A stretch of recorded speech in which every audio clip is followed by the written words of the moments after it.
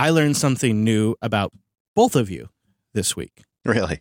I learned that Brent is in denial about rats in his walls, and I learned that you must have a new monitor. I have yet to confirm it, but I think you are now rocking the multi-monitor lifestyle. Am I right? Oh, I was already multi-monitor. I'm just more multi-monitor as I slowly piece together a better office environment. Well, I can attest. Your productivity seems to have increased. You are like preemptively responding to messages now. I tell you what, there was like the day or what, I don't know how recently you turned it on, but there was one day where like 3 times in a row you responded to a message before I or Hadia finished writing the message. And I'm like, Wes must have a new monitor. Or I'm living a little bit in the future.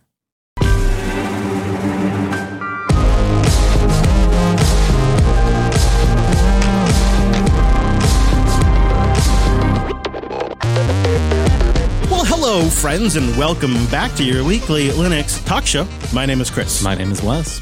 And my name is Brent. Hello, you handsome gentlemen. Coming up on the show today, it might be hard to believe, but there is some data that shows that as Linux grows, so does its malware problem. Now, don't worry. Today, we're actually taking a look at some work that's been going on the down low in Mac OS to respond to a growing malware problem over there. So we're going to use that lens to see if maybe there's a precautionary tale for Linux users as we reach mass adoption. Plus, we're going to take a look at the old days of Linux that are new again. Then we'll round out the show with some boosts, some picks, and more. So before we go any further, let's say time-appropriate greetings to that virtual lug. Hello, Mumble Room. Hello, Chris. Hi, Brent, and hi, Wes. Hello, hello. Hello, everybody. Aww. And hello to everybody up there in the quiet listening as well. Thank you for joining us. Good morning to all of you. We are doing this over at Jupiter.tube on Sunday. This is our second to last regular episode in studio before the road trip. Then things are going to get crazy, so why not catch one over at Jupiter.tube next Sunday? Also, a big good morning to our friends over at Tailscale. Tailscale is a mesh VPN protected by WireGuard's noise protocol. You can build yourself a flat mesh network that's all WireGuarded up, and it is a thing of beauty. It works across all your devices. So go say good morning and try it out for free for 20 devices when you go to tailscale.com. And I don't know, tell them Lup sent you, the Unplugged program, would you? Okay, guys, can we get a little nostalgic? All of us at some point, I believe, on the show have used Unity back in its heyday. Of course. Oh, yeah. And it was a little sad to see Unity go, but it seemed like, you know, if Ubuntu was going to make the switch over to GNOME, this is the route things needed to go. And we had some positives too, right? We were hopeful that some of those kind of extra canonical contributions, more focused at GNOME, would be a wide benefit. I think we've seen that. I think that's played out. I think GNOME is better off. Well, as is one to happen in the Linux community, somebody decided to up and fork Unity, and they created the Ubuntu Unity Remix. We've looked at it from time to time. We haven't talked about it too much. But this week, it caught our attention when it appears that starting with Ubuntu 22.10 in late October, Canonical is going to recognize the Unity Remix as an official flavor of Ubuntu. So this means there's certain things you can expect. It's going to participate in the beta processes. It's going to have certain applications. It's going to have Snap support.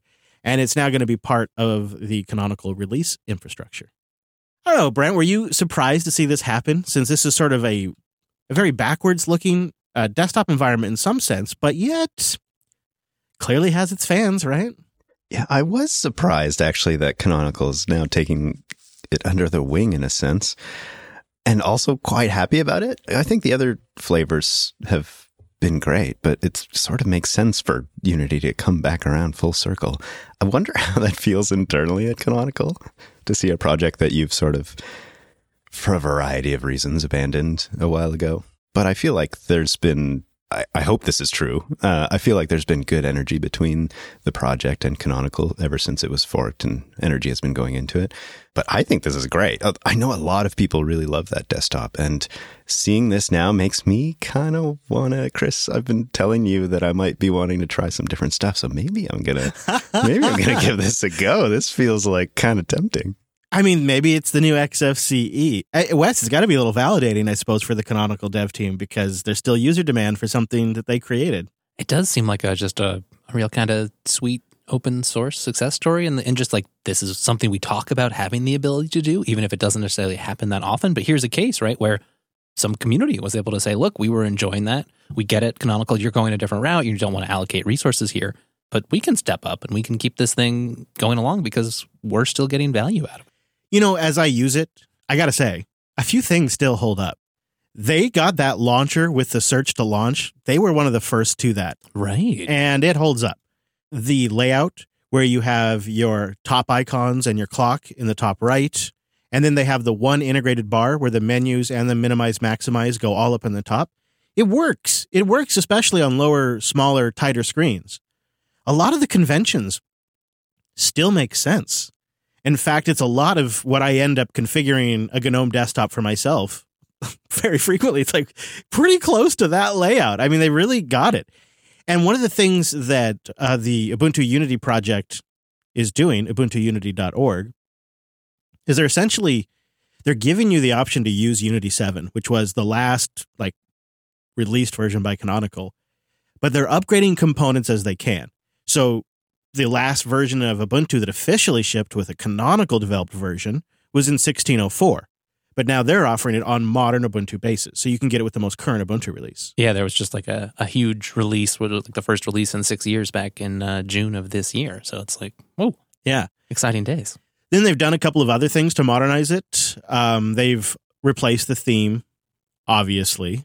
They've included a tool called Unity Tweak, which is great. I seem to recall it was available in Unity's past life, but it's really an essential tool. And it's a really well laid out classic tool as well that lets you just modify things and make it more or less like a modern desktop. Or you can go back to some of the older Unity themes if you want, or you can use the latest and greatest.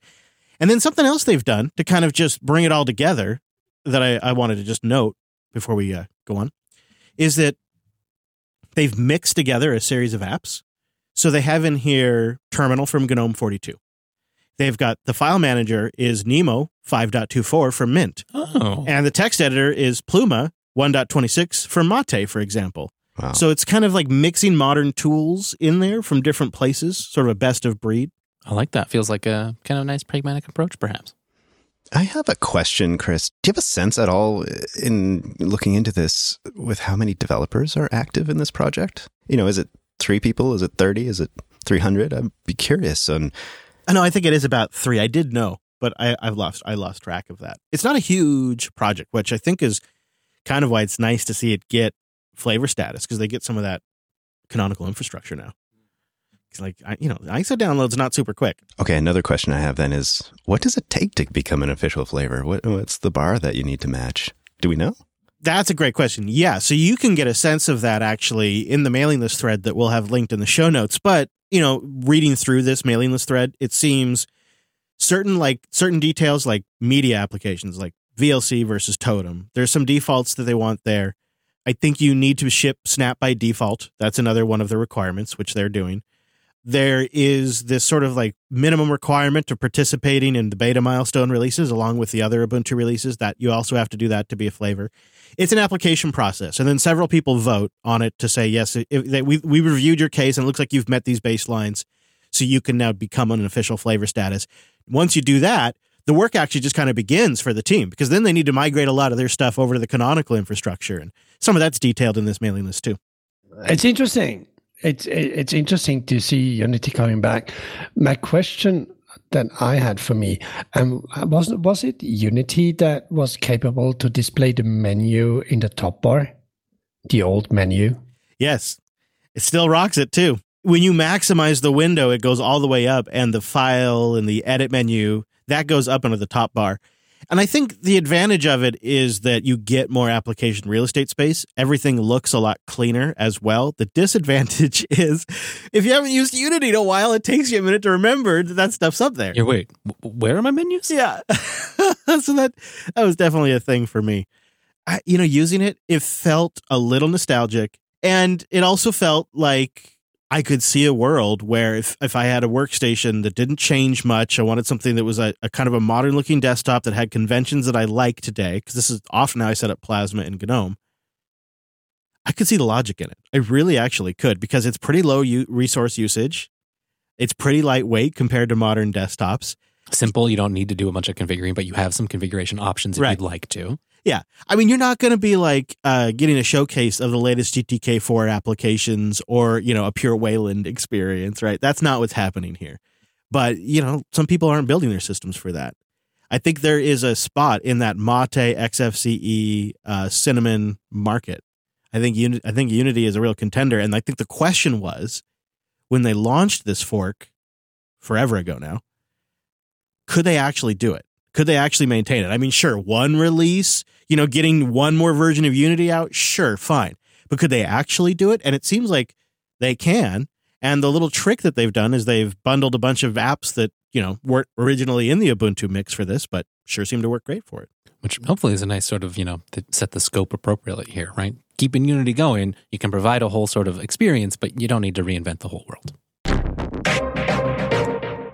Linode.com/unplugged. That's where you go to get $100 in 60-day credit on a new account. It's just a great way to support the show, and it gets you down the path of trying out Linode's feature set on their dime, not yours, which is just always a better way to go. Linode is really the Linux geeks cloud. We've deployed our new website, JupiterBroadcasting.com, now runs from Linode. After a long time on a previous provider, we just had to rebuild, and we wanted to rebuild it in a modern way. And one of the things I appreciate at a whole new level now is just how well Linode integrates with infrastructure management tools that we already have in place.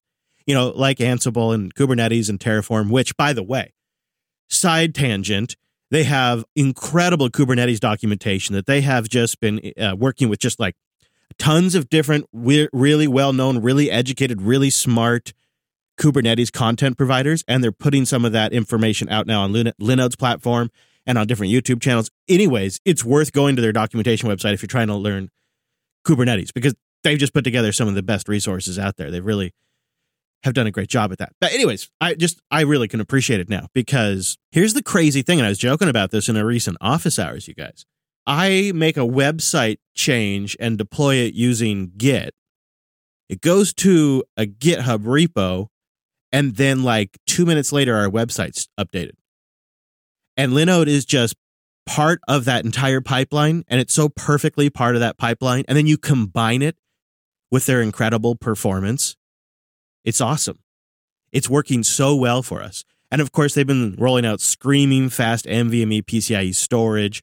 They have reliable, flexible S3 compatible object storage. And this dashboard's so easy to use that everyone on our team, brand new to server stuff to people who've been doing it forever, we can all work together. And they have that API. They snap in with Ansible, and then they just kind of back it all up with the best customer support in the business. Like, no bigs, but it's actually like the biggest of the bigs. And they're architected in a way where all of their competitors are not, so they just cannot even compete on this front. Linode's been doing this for nearly 19 years, so they figured this stuff out. They got super fast rigs, they are their own ISP, 11 data centers around the world, and a Linux culture that runs deep. So go try them out, support the show, and get $100 to do it. You go to linode.com/unplugged. Go see why we chose to build our new website, and we chose to run it on Linode. Linode.com/unplugged. We got some big news. We got some really big news. This week, our new website went live.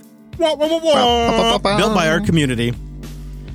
Truly an awesome moment in Value for Value. Our community came together and just built us an awesome Hugo-based website. I knew I wanted to move away from WordPress. Love you, WordPress. But it was time. It was time. So great. So if you haven't seen the new JupiterBroadcasting.com, go check it out. And then we've got the details in Office Hours 11. We actually, because you know how we roll, we flipped the switch live. We published the website while we were doing the show. YOLO. We didn't break too many things. There was some interesting breakage, but we'll talk about that later in the show. But so happy to have that. Big thank you to our community. Go get all the details in Office Hours 11. You can watch the video version too at jupiter.tube for that. Now, just weeks away to our West Coast crew meetups. A string of meetups on the West Coast. Go to meetup.com/JupiterBroadcasting to find the one near you. Join us. Let us know because we got to get the venues updated. We've sent out the invites to the JPL tour. We had a couple of names, get swapped, but we had our backup list. It's been going real smooth. People are verifying that they can go. That's getting locked in. It's getting close. We'll have more details on that soon. The real excitement starting now. I'm starting to get very hyped about the road trip. Hey, don't forget, too, we've also got like a handy dandy little matrix room. If you want to chat, you want to do some planning, you want to find out what's going on, we'll have a link for that in the show notes as well. All right, now I want to thank some of our top supporters for this week's episode. And our first one came in from Nilth as our top baller boost, and it is 307,200 sats, which is... Oh, my goodness. Yeah. So he says, hi, y'all, Nilth here. This is my first boost ever. Loving Fountain. You did it right. Live in Linux, and I work in Enterprise Windows. So he lives, I think he means like day to day, he lives in Linux, and he works in Enterprise Windows, which, been there, man. He says, what are your thoughts on .NET on Linux, and what sort of future do you see for it? Do you envision any form of scale in its adoption among the community? And what sort of open source authentication protocol you could get access by paying sats, sort of like a toll booth, maybe a sat booth?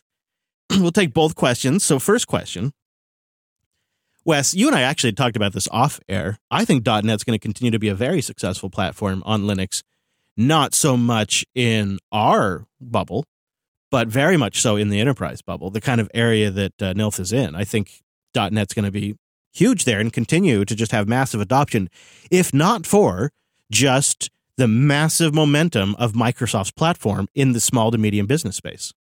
And then, you just combine that with, who wants to keep running Windows servers these days? And if you are keeping up with things and you're moving things to using the .NET Core world and you get off some of the stuff that was Windows only, yeah, right? You can just containerize that stuff. They've made a lot of improvements for running containerized .NET apps. The .NET runtime keeps getting better. And it just sort of, you could fit it into a regular Linux-y server-side deploy platform. That's the thing. It's not like we're going to do a show on it or something, but .NET seems like it's actually been doing really well. We cover its development in Coda Radio. And you gotta acknowledge when they're making good strides. They seem to be making genuinely competitive strides with .NET. And it's always nice to have Linux support. And then that second part, what about like some sort of open source authentication protocol that you get access by paying sats? And think of like maybe a Linux ISO download or a special edition of a podcast. Maybe you get access. There are projects in the works right now for that. I'm drawing a blank on the name. So if you do know, boost in or email in. But there's a couple of projects out there that are working on it. I want to take a moment, though, and just thank you for the significant support here. I don't talk about this a lot, especially in relation to just how extremely passionate I am about this topic. All right, I'm bringing the receipts to Office Hours 12 to back up what I'm about to say, but I don't want to make this any longer than it has to be, because I know not all of you care about the future of podcasting. But there is a rapid freight train approaching of dynamic ad insertion that they've realized the way to make money now, the dynamic ad insertion companies, is not to go after large podcasts, but to go after the smaller podcasts. Get a ton of the tiny guys. Get a ton of them and just blast them with the same dynamic ads over and over again. And they are making offers and letters to podcasters like crazy. And something that you might not understand if you're not a content creator, but it becomes immediately obvious if you ever want to try to do this as a business. If you create a YouTube channel, there is an inherent path to monetization built into the platform. You just have to get to a certain number of views. To do that, you have to placate the algorithm. We all know what that leads to. I don't need to explain the downsides to that. But in order to get views, you placate the algorithm. When you placate the algorithm, you get featured, people watch you, you get monetized. That's how it works. Some of that ad money goes your way. Right. Nothing like that exists in podcasting. There's no path to monetization in podcasting. Right. You start out, you just sort of throw some MP3s and an RSS feed out there, and it doesn't get you money. It's all decentralized. It's an open market. There's no like platform that's going to have an algorithm. People are building that, right? But there hasn't been something like that traditionally. And so what you've had is a bunch of bespoke business models, individual content creators coming up with their own models. But it is an intense amount of work. Plus, you have to be able to run a business and manage your taxes and just do general things that sometimes people find challenging. And you have to do it and not get in trouble by the IRS and all of that too. And so it leads to all different types of approaches, which is probably a good thing in a marketplace. But it leads to whatever is going to be just the easiest route. And because it's hard, because it's bespoke, and because you have to build it yourself, it's so much easier if somebody just says, I'll give you $1,000 a month. You just run our dynamic ads and you're going to get $1,000 plus a performance bonus.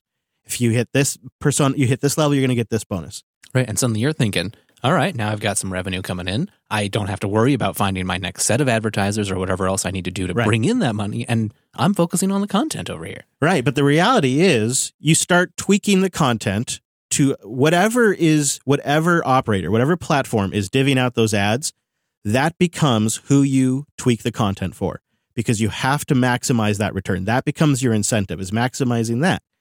And it's a perverse incentive. And you see it, I think the best example is on YouTube. You see what it has done to YouTube. And now it's beginning to happen with podcasts because of Spotify, because of groups like Libsyn. I'm calling Libsyn out. They're bad for the podcast industry. And because of this dynamic insertion technology that several different providers are trying to go after, it creates a perverse set of incentives for content creators. Boosts are the only solution that is truly decentralized, that is truly global, that there is no middleman. I run my node up in my office. I run that. I manage that. There's no middleman. And there's no algorithm. My only incentive is to please the audience, so they're encouraged to boost. I think we get lost in like the sats and the crypto aspect of it, and we don't zoom out and realize that what we have is a massive shift in an industry. And what we are trying to champion here is a better way to do things, where there can be a built-in way to monetization in podcasting that is truly decentralized, that puts the audience first because you are incentivized to encourage the audience to boost by giving them the content they want. And it is, the incentives are aligned with the expectations of the audience, and it is truly decentralized. Oh, and by the way, it's all built on free software. This is why the boosts are a big deal. And that's why when Nilf boosts in with 307,000 sats, he's helping to vote into a decentralized participant network that, as more people come online, becomes even more valuable. And now, when Nilf's favorite free software project comes online to the Lightning Network, Nilf can send them a boost. Sorry if I'm saying the name wrong. Am I getting it right? No, you're doing great. All right.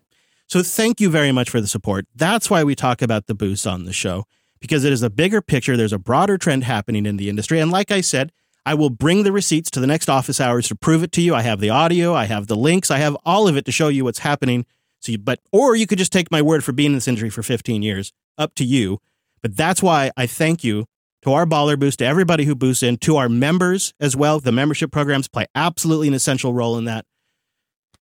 So we want to be here making content for you. With that, because I just have to get that out there, because I think short-sighted individuals can look at just the sats aspect of it because it's crypto, or they can think about like the jingles, and that can be distracting, and that's the surface level stuff. And what we're trying to do here is to create a monetization platform that incentivizes creators to produce good content for their audience. And anything else, dynamic ad insertion, Spotify centralization, Apple memberships, is bad for the listeners. It's bad for podcasting. It is the difference between free software and commercial software, decentralized and centralized. End of rant. And we wrap it up with John A's 25,000 baller boost, our last baller boost of the episode. He says, you know what, guys, doing it the Nix way, it forces you to put everything into documentation. It is self-documenting. It's light years ahead of any other way of doing things. Who cares if you forget how it's set up? He's talking to me because I mentioned you were saying like, oh, I like this, but I'm worried that I'll forget how I'd set it up. Who cares if you forget how it's set up? It's self-documenting. I agree. I love the Nix love out there. There's some serious Nix love. I will say there's still room for comments and notes, though, because, it's self-documented the way it's going to work, and it'll just run and set up. But if you need to make changes, you will probably need to remember a few things here or there. I like putting the comments in there with the date, because then I look back and go, I figured that out back in June. Oh, that's interesting. Right. And you can leave yourself some little notes to be like, oh, here's like the wiki page that I found some notes on this, or the actual manual page, and then just jump right back there. Yeah. I definitely am a big fan of just adding a little note to future Chris, just to remind future Chris. Because that guy, he's got a lot going on. Yeah. Two RVs now? Wow. Really? 2 RVs. All right. You got to have your working RV and your sleeping That's RV, right, yeah. right? Mm-hmm. Or just a whole studio RV that's dedicated for road trips. All right. If you'd like to send us in a boost and get into our Baller Boost segment, please do so. You can get a new podcast app at newpodcastapps.com, or go grab Breeze if you don't want to switch podcast apps. And if your boost is of a certain large amount, we don't specify. We allow you to assign the value. It gets into the Baller Boost segment. All right, I want to talk about a future where we have a pretty decent market share for desktop Linux.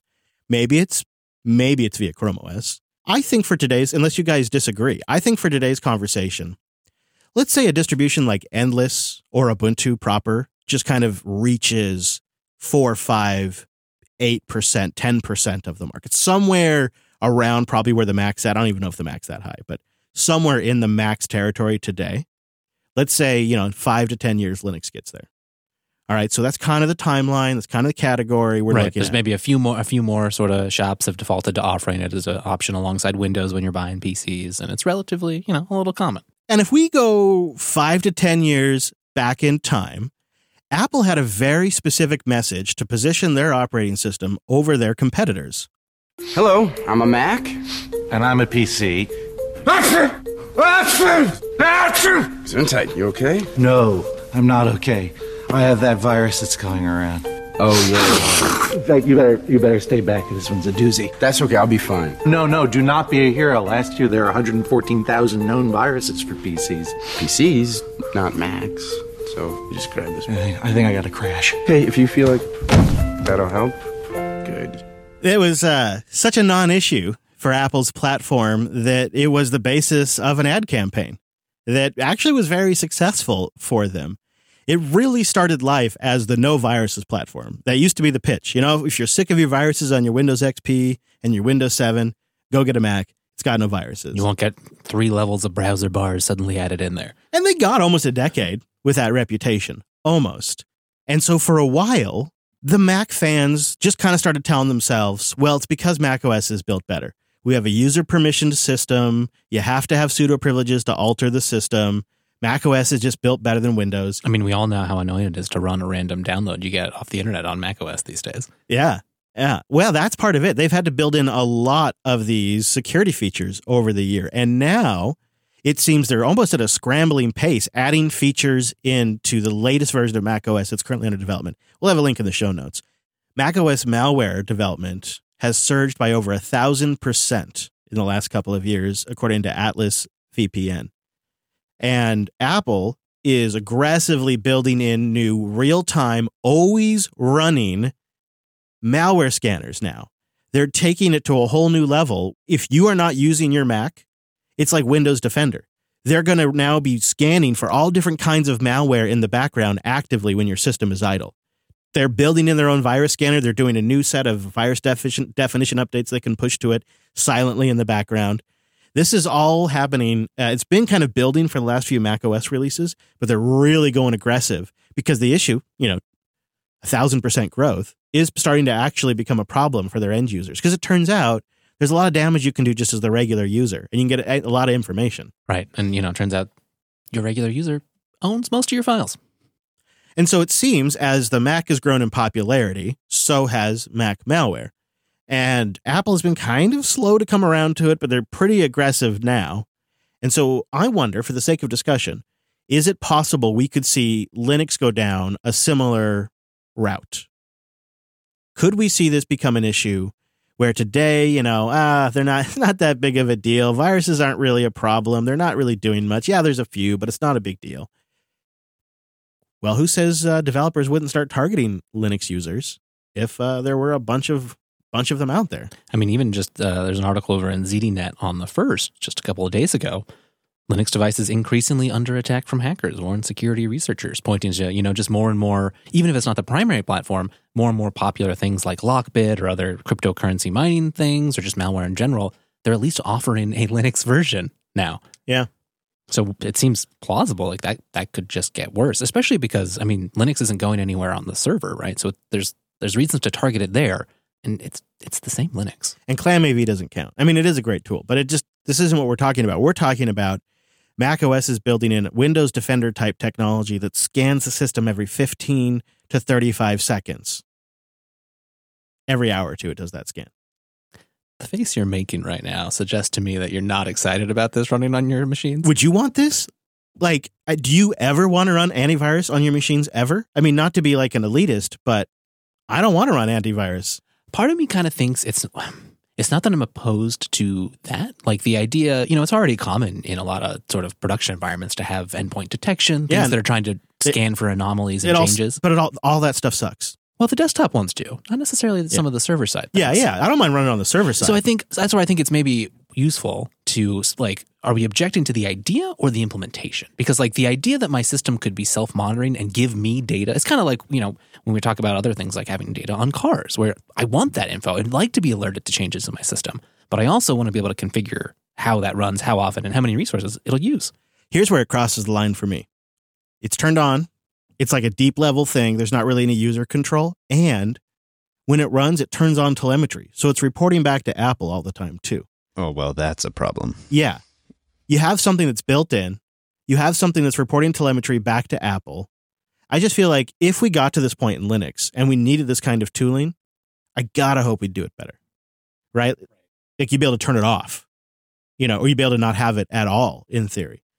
Now, the flip side, I wonder, is there some, is there also an incentive to try to get some of that tooling in place just if we want to see more Linux adoption? It seems like more and more users will begin to expect it. And certainly, enterprises and serious shops that are deploying it as workstations already do. Yeah, I've seen distros that sell to enterprises that, advertise that they come in with built-in antivirus. And that's not really what I'm picturing. I'm picturing something like systemd scan, something that's built in, like Apple's doing, built into the lower levels of Linux. But I have to think we would do it differently. And I'm not sure if it's 100% better, because this seems like an area where fragmentation would provide less effectiveness, but also gives us more choice. So I could choose a distro that just doesn't include this, or you could easily turn it off. But it wouldn't be as effective because it's not being centrally managed and controlled and not centrally pushing out to all machines at the same time on the same OS, and which could mitigate an active problem. Right. If we kind of keep that mentality we have now of where we're at least somewhat assembling and tweaking and changing things. But maybe that's harder too in a world where you are using something like Endless or Silverblue, and that stuff's kind of just pre-baked in for you into the image and starts up.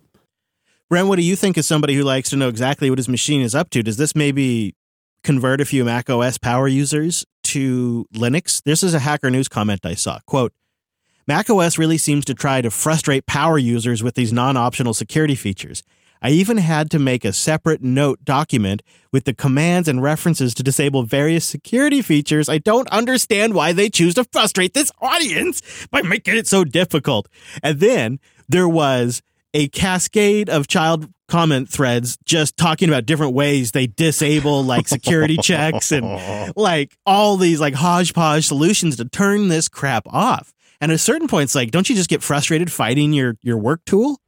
Well, yeah, absolutely. I mean, that's one of, okay, and I'm not necessarily going to put myself in the power user box, but that's one of the reasons I left the Mac 10 years ago was exactly that. Is like all this stuff's on and you had to change a bunch of stuff to make it your own, or at least to have it run the way you wanted. And that became more and more frustrating. And I would imagine now this could easily tip some people over the edge.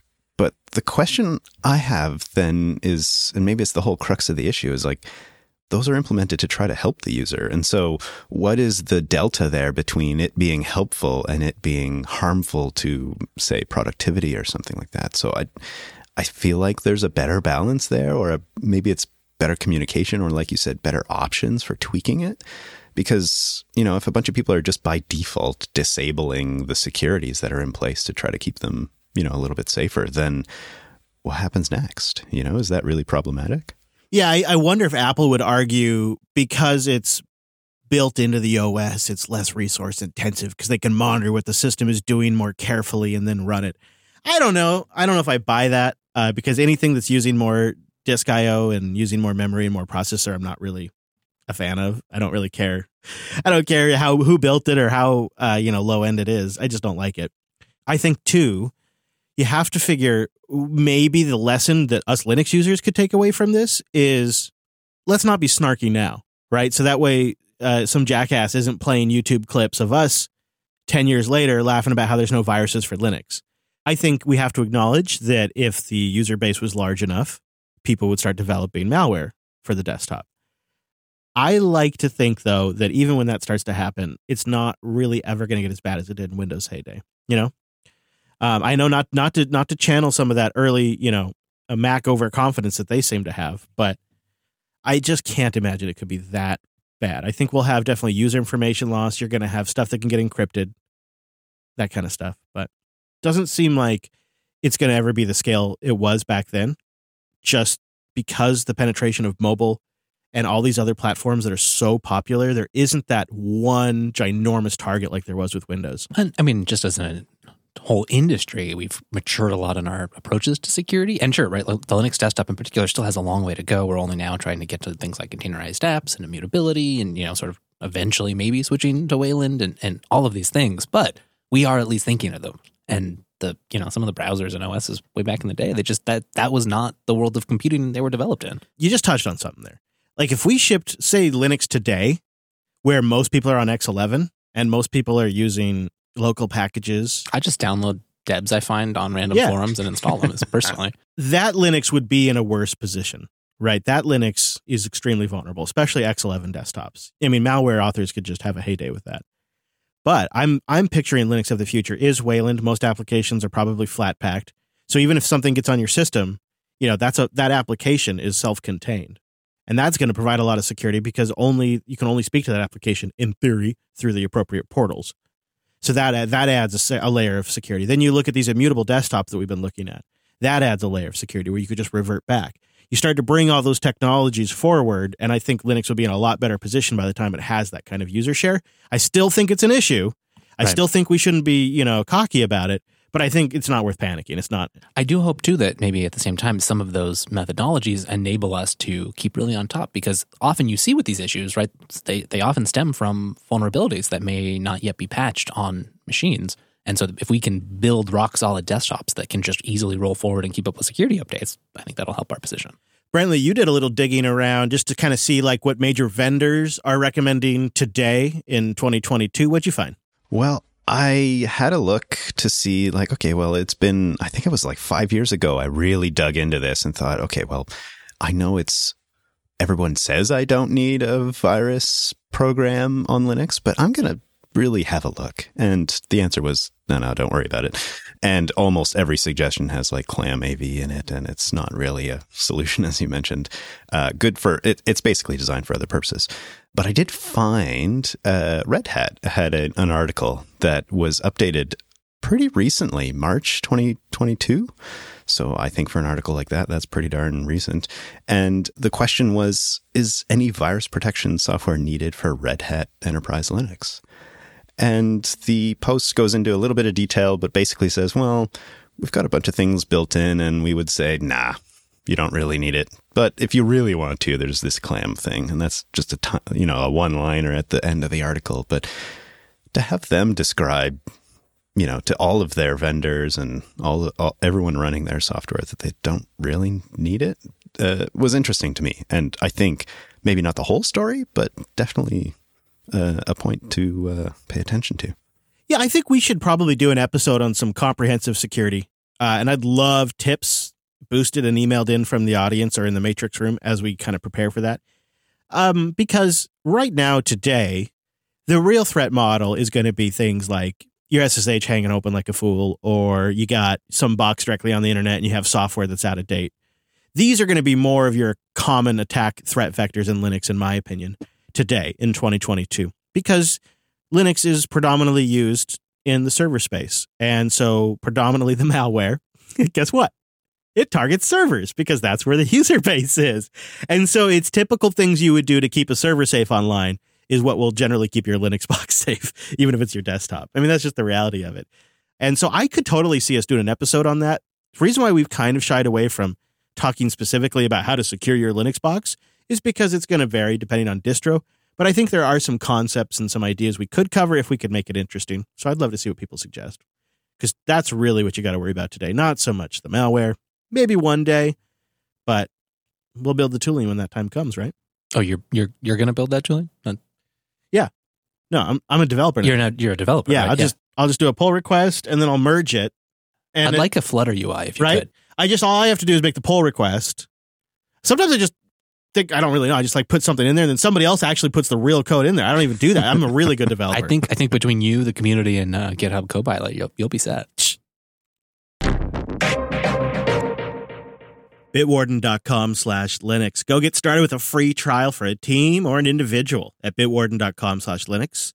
You know, Bitwarden is the easiest way for yourself or a business to share and sync sensitive data. It's what we use for our password management, and it's open source. It's trusted by millions of individuals. And, you know, one of the things that I think I'm going to use the heck out of with Bitwarden is their offline support. If there's ever a chance you're going to need to access your vault while offline, Bitwarden has you covered here. You can read how to configure your application on their support site and on their blog post, too. That's how I was reminded of it. And I'm pretty grateful because there will be times on our road trip where I won't have cell service. So I'm going to take advantage of that. And, you know, it really seems like Bitwarden's been firing on all cylinders this last year. Have you noticed that? They have been cranking out features that I didn't even realize I needed in my password manager. And now they've set the bar. I love how they're integrating in with email relay services to allow you to use my term relay. But you know what I'm talking about, these email front services that allow you to use an anonymous email address. So that way the service or the app doesn't have your actual email address. That's always been such a pain in the neck to actually go do. I mean, it's doable, but it's going to take you like another couple extra minutes and you just want to get this thing signed up. So they've integrated that capability now into Bitwarden. They also have automatic username generation along with the password generation.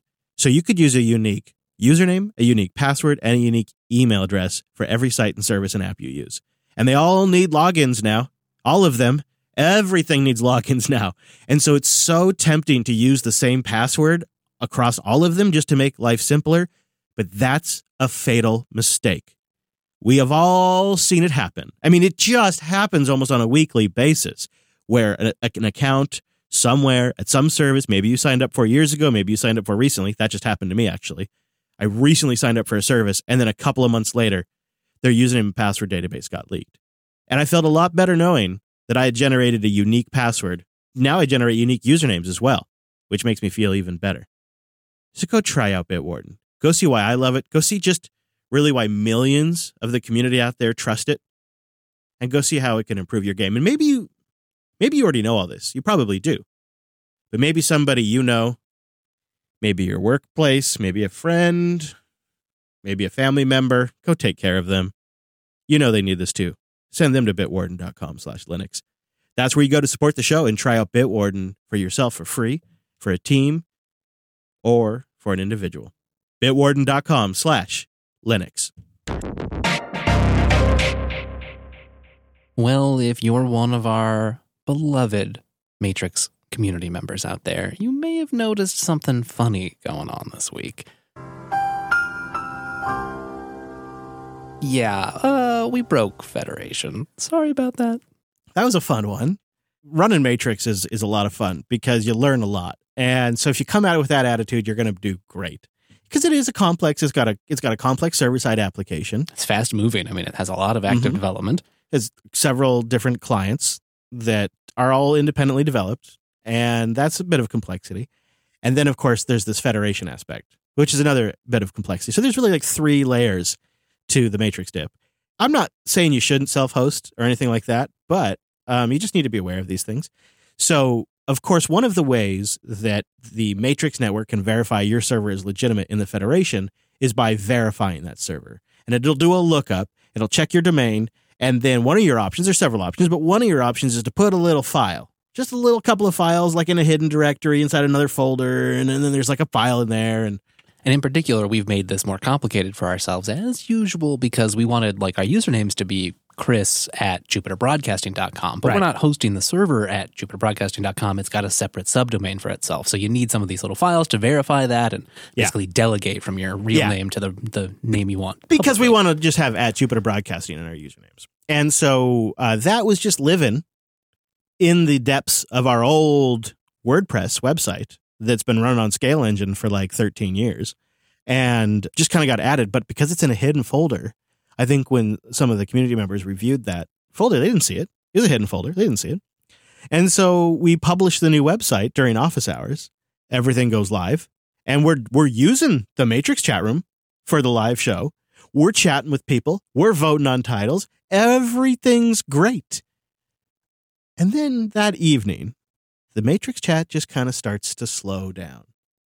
And then the next day I notice, Wednesday, the only people chatting are people on the server, the Jupiter, have JupiterBroadcasting.com accounts. And I'm talking to Wes, and Wes and I are like, what do you think? It's like a summer lull? You think people are just like... Yeah, we were debating. We were checking. We're like, the server seems fine, pinging each other. It's like, okay. And it was odd because like the volume recently on the server has been pretty consistent. Like if I look away for 2 minutes and look back, there's like several unread threads. And so I'm like, okay, weird, but maybe healthy, like maybe it's good. Everybody's out. Yeah. People are taking a break from being online, going and enjoying their friends and family or the outdoors. Let's hope. We hadn't changed anything on the Matrix server. Hadn't even done any. I mean, there hadn't been a new Synapse update for a bit. And hadn't updated the Linux system on it. It's just been around there, which we did get around to. But Thursday, I'm off. I'm out driving all day because I'm looking for RV furniture. By the way, if you refurbish RV furniture in my area, contact me because I'm looking. And so I spent the whole day driving all over this here state looking for somebody who can do this. And I wasn't really paying attention to the Matrix chat. So Friday I get in and I'm like, Wes, it's still totally dead. What's going on here? And I've also, people had PM'd me asking for info. I've gotten back to them and then I was expecting to hear back from them. And none of them had gotten back to me. I'm like, that's weird. I'm supposed to be recording a show here in a couple of hours.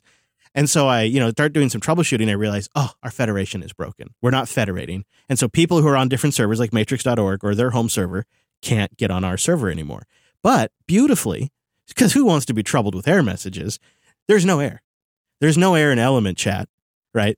There's no error on the other person's end. Perhaps if we dug through the server logs, there may have been an error. But there's like no outward like error to tell us something's wrong. And because the people were chatting with us during office hours, I didn't make the connection to the website immediately.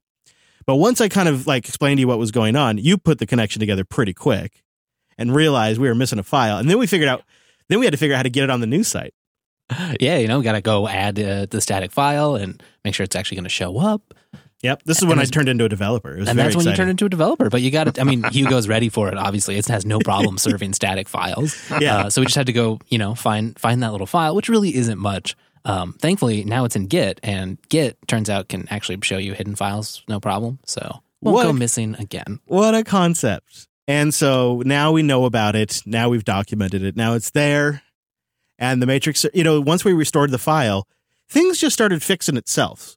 It just took a little bit, and then all these messages started filtering in, and everybody got reconnected, and it was like, oh, hey, I missed you. It is kind of neat, though, as confusing as it was for us dummies, just that, like, us messing up our server and some of our infrastructure, the community could just keep chatting away in the same places, right? That they didn't have to go down just because we messed things up, and that's really nice when we're still learning how to host Synapse. That is a good thing. And I suppose at first it just looks like we're just totally AFK for a few days and maybe not responding. They were all hoping we were taking a nice break. So it's back online.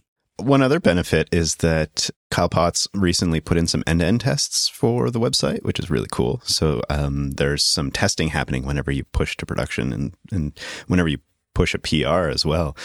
And so El-Ray, which has been a real dream these last few weeks with the website, has integrated some tests to make sure that file exists in the future. And so if for some reason, it vanishes again, that's part of our testing, and it'll come up with an error message before we have to wait a few days and realize things are wrong.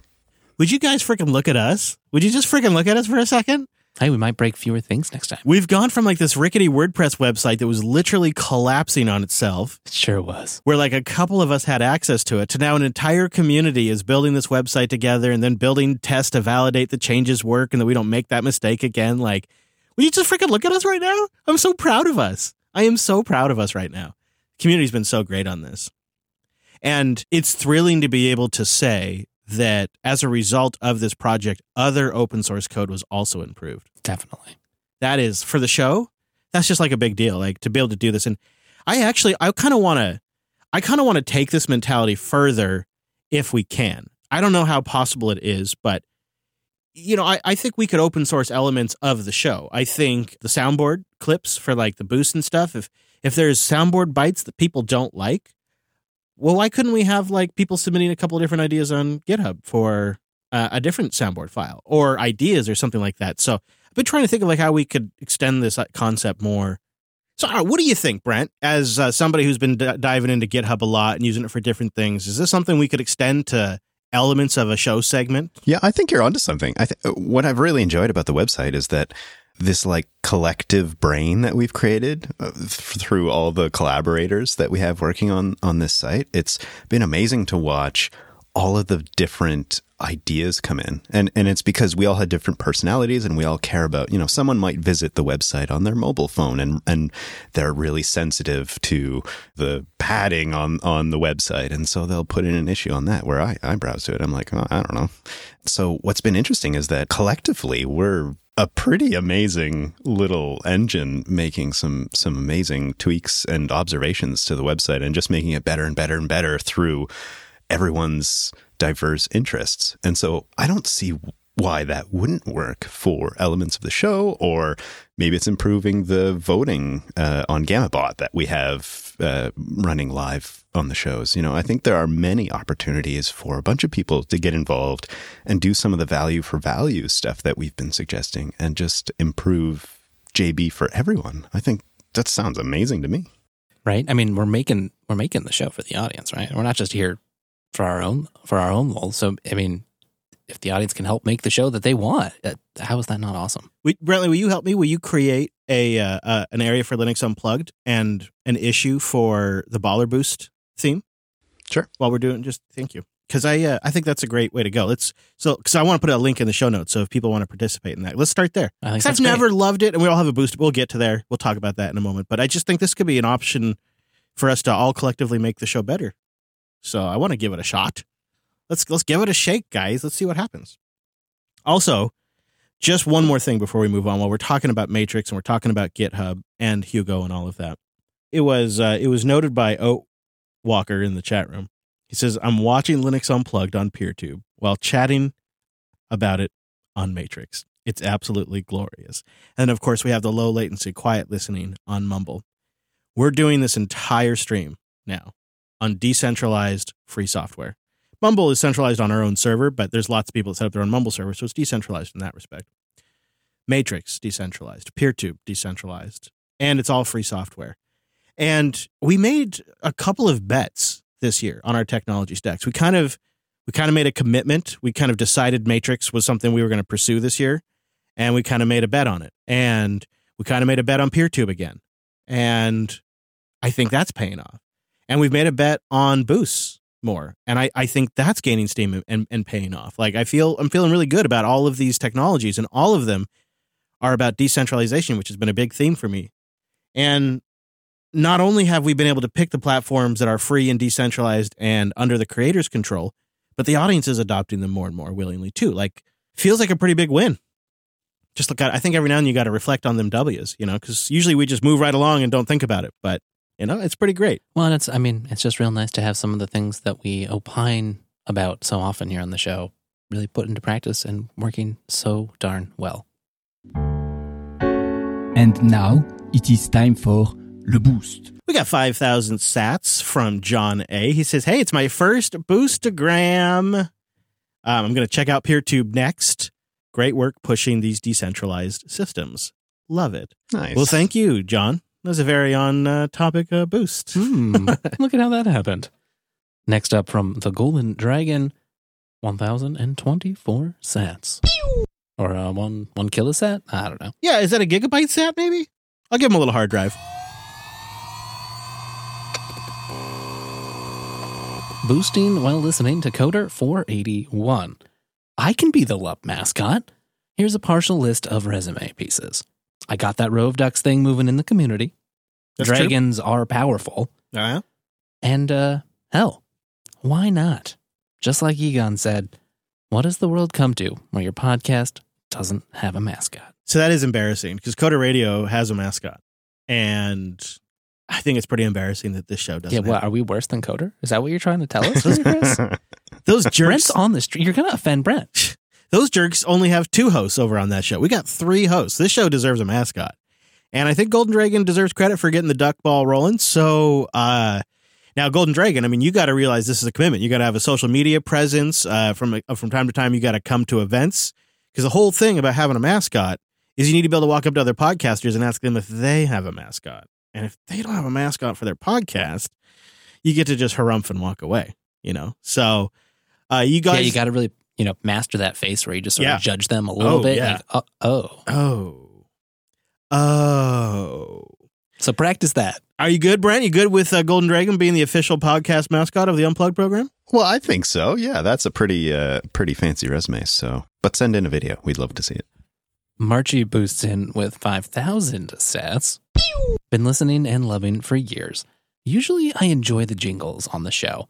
Though, for some reason, the back home baller clips really rub me the wrong way. 'Cause I'm a back home baller. If I want something, I just holler. So I was wondering if it's possible to maybe gauge the temperature of audience sentiment on this. If it's just a minority that it annoys, or just me, I'll pipe down and just fast forward through that part. No worries. Marchie goes on here. Maybe if I was part of the Matrix server, I could poll the community myself. Though, to my shame, I've never quite gotten around. I love he's being hard on himself. Yeah, man. Marchie. I mean, hey, thank you for boosting and thank you for listening for years. Yeah. We love all of that. Yeah. Also for being so reasonable. It's like, well, if you don't want to change it, okay.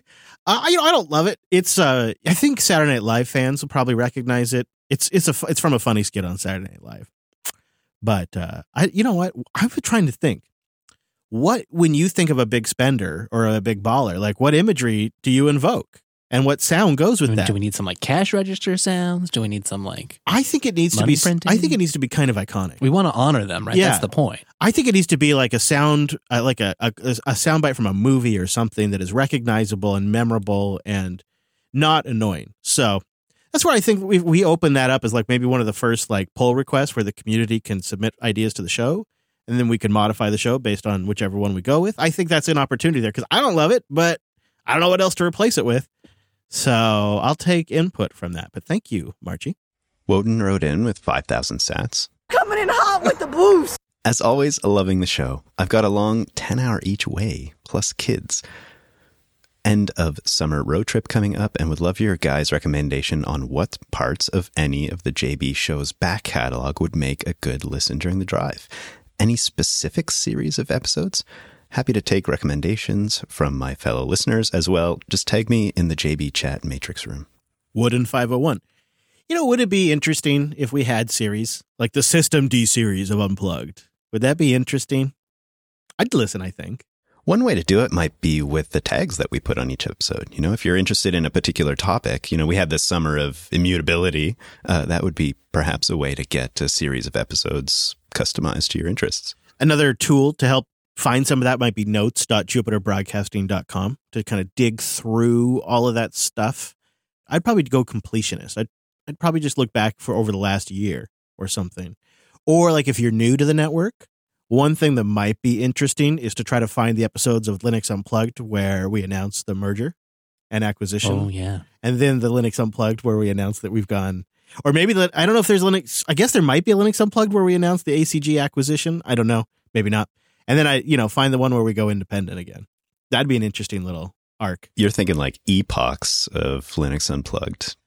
Yeah, that could be another way to go. Or like, there's a stretch of the Wes era on Coder Radio. If you haven't caught that might be interesting because people love the coding challenges from that era. Oh, that was fun. Comes up all the time. So that could be good. I think there's some really neat live episodes that we've done that have a little bit of a different energy. And, the one we did at System 76 last year, for instance, had a lot of people who were just at the tour. And that was a fun go. Yeah, so extras.show. There's a bunch of bonus content over there. And then there's Jupiter.tube as well for just like, if you actually want to see us, how we make the shows and video, that's over there as well. I'm going to recommend taking some brunches. There's some really great ones in Yeah. there that are perfect for a road trip. They're pretty evergreen, I would say, and that's a good way to go. Yeah, how come we didn't think of that? Yeah, go make sure you've caught up on all the brunches. Those are always really great. And some of them are perfect, I think, roadshow content as well, that listening while you're driving. Mm-hmm. And I mean, the guests are diverse, so you got all kinds of different topics. All right, moving right along. Mississippi Mayhem boosted in with 8,000 sats. Boost! I'm cleaning out my Fountain wallet because I'm setting up my own node to use Boost CLI. You gotta love command line software. Nice. That's full geek self-hosted mode right there. Sure is. We asked for feedback about folks' endless OS usage, and he writes, I took one on a deployment to Africa back in 2017. It wasn't great, but then again, I'm not the typical use case. I eventually wiped the computer and gave it to a local man because I had a second one with me. He says, I wish I could be more descriptive, but I don't have enough characters. What I'll say, though, is I'd love to try it again. Maybe as a Bedrock Strata. Oh, nice. Interesting idea, Mayhem. I like that. Green Eagle boosted in with 3,333 sats. He says, with no commute, I listen to the podcast while doing chores around the house, and I just finished episode 471 2 days ago, so I'm not very current. And this got me thinking. I wanted to ask other people, how far behind are you? Yeah, what's your average lag time? Yeah, which means we're going to hear from them in a couple of weeks, probably. And then... See you in 2024! I hope they're not that far behind, Wes. That would be too bad. And then Green Eagle boosted in with a double boost, a row of Ducks 2,222 sats. He says, I tried for 2 days to get sats into Podverse, but I ended up using Breeze, which only took an evening to get sats set up. Yeah, thank you. I know some of you out there do struggle with this. And so the fact that we're asking you to do this crazy thing, and then you also spend so much time getting it working, that really is putting a lot of effort and value into this. And once you get it set up, it is like greased lightning. It just is super easy, super smooth. But I know every now and then it can be challenging. My current favorite, like, privacy-focused way to get those sats is I go to RoboSats. And if you Google search RoboSats, you can find their educational website. It'll tell you everything you need to know. You work with the Moon Wallet, MUUN. That works between Bitcoin and Lightning and just manages all that for you. It's super easy to get RoboSats, get them in your app, and there will be no trace when you do that. Of course, there's other options like Strike and Blue Wallet where you can buy it through the conventional means. You'll just have to identify yourself, which some people are totally cool with. I think another way to do it as well that would be pretty user-friendly is using Fountain and collecting some sats as you listen to podcasts you likely already listen to, including this here show. And then, once you've collected those, you can send them to whichever show you want. The pro tip on Fountain is if you go look in your profile, they have this screen called Flow. And that kind of tells you, it's in the little hamburger menu. And that flow bar tells you what your kind of sat earn rate's going to be. And you can up your flow by listening to clips, by clipping shows, by boosting, doing all of that. Basically, by participating in the app community, you up your flow and then you earn sats as you listen. I have switched to Podverse as my daily player, but even still, when I was using Fountain, I earned 41,515 sats just by listening to podcasts that I was going to listen to already. So that is a great way. And then I hear that a lot in the boost. I see people, boosting in the sats I earned in Fountain. And it's just a circular system. You don't even have to leave it, but you just have to listen to a lot of podcasts.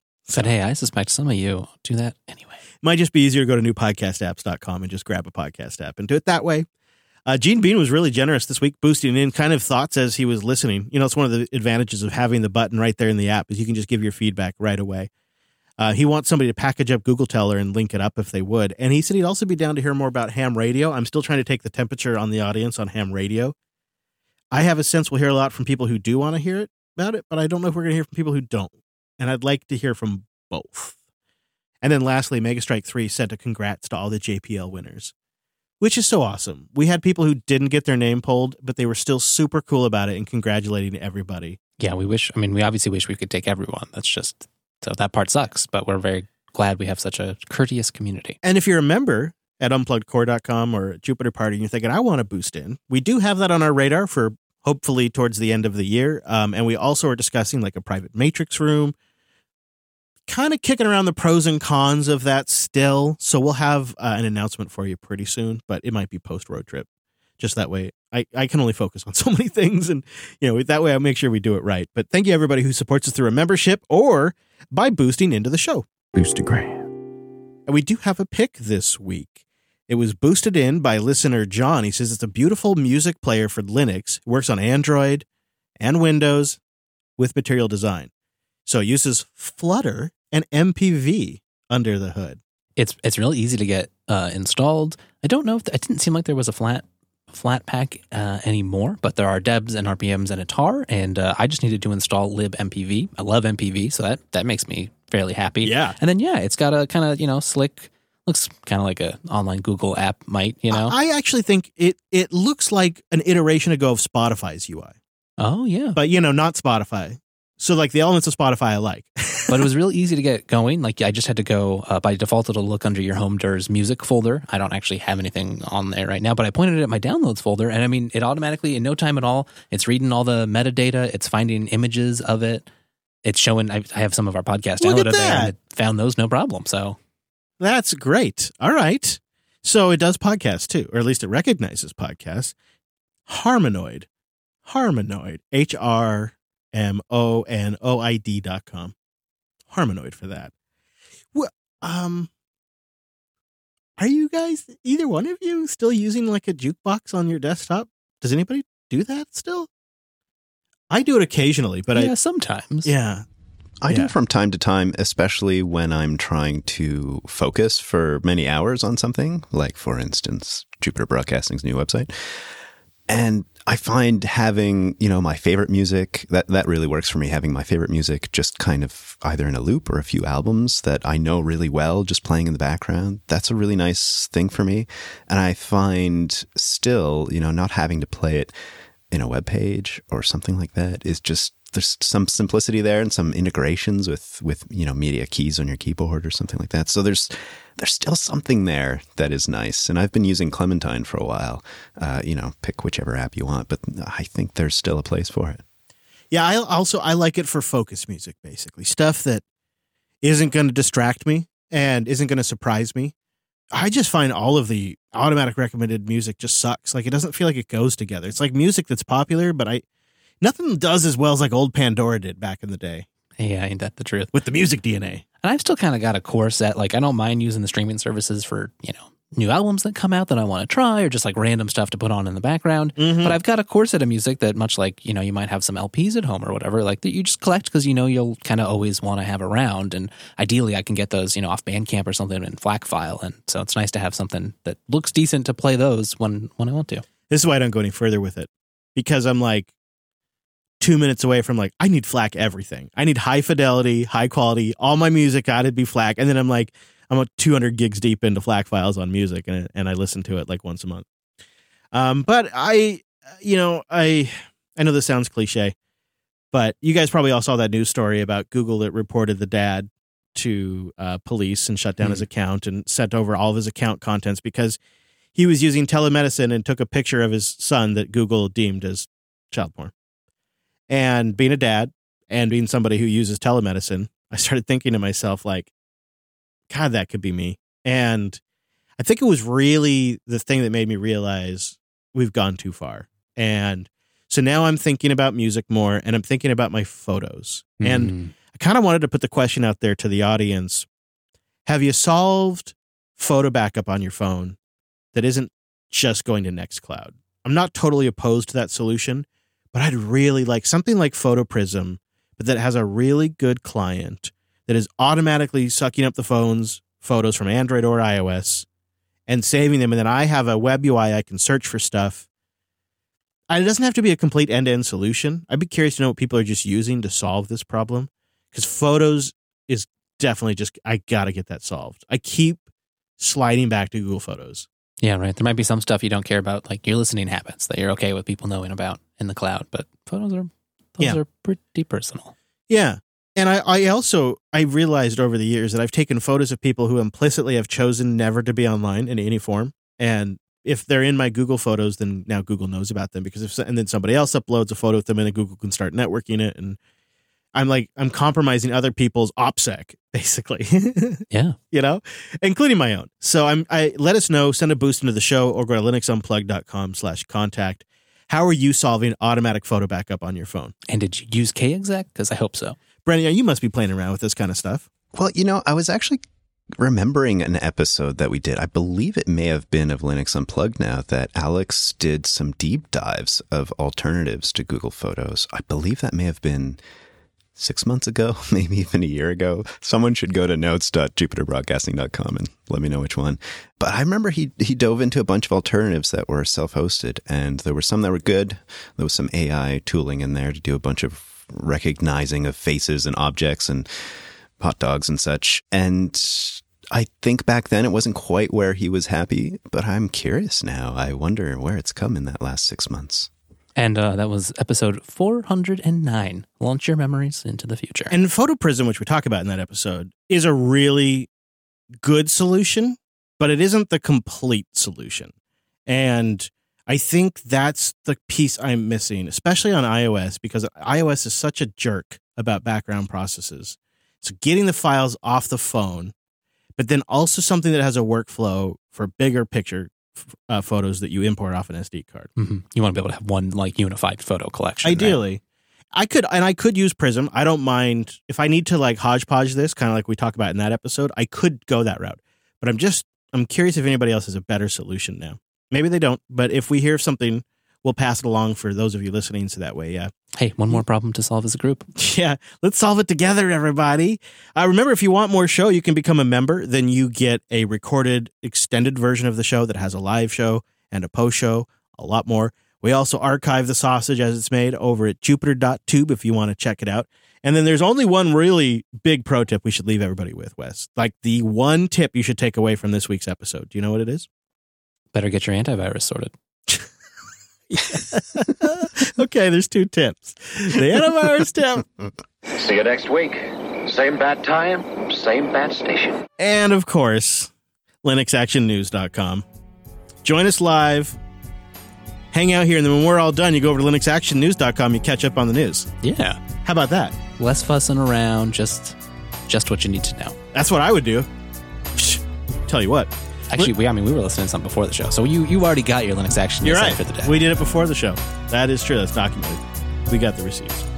All right. Details and links. I don't know. Stuff we talked about today. LinuxUnplugged.com/474. Contact pages over there. Or check out the new website, JupiterBroadcasting.com. We got links over there now. It's so impressive. Thanks so much for joining us. See you right back here next Sunday.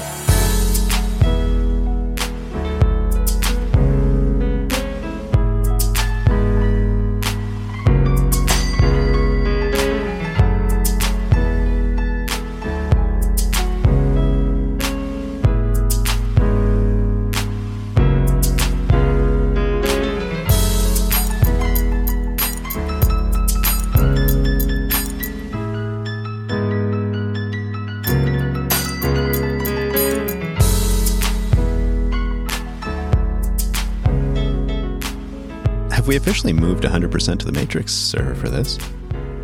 This is right. Yes, right. This is our first show where we did the live chat on Matrix. Coder made the jump first, and it seemed to go smooth. Office Hours really made the jump first. Well, come on. Coder was the first long-running live show, and now Lup.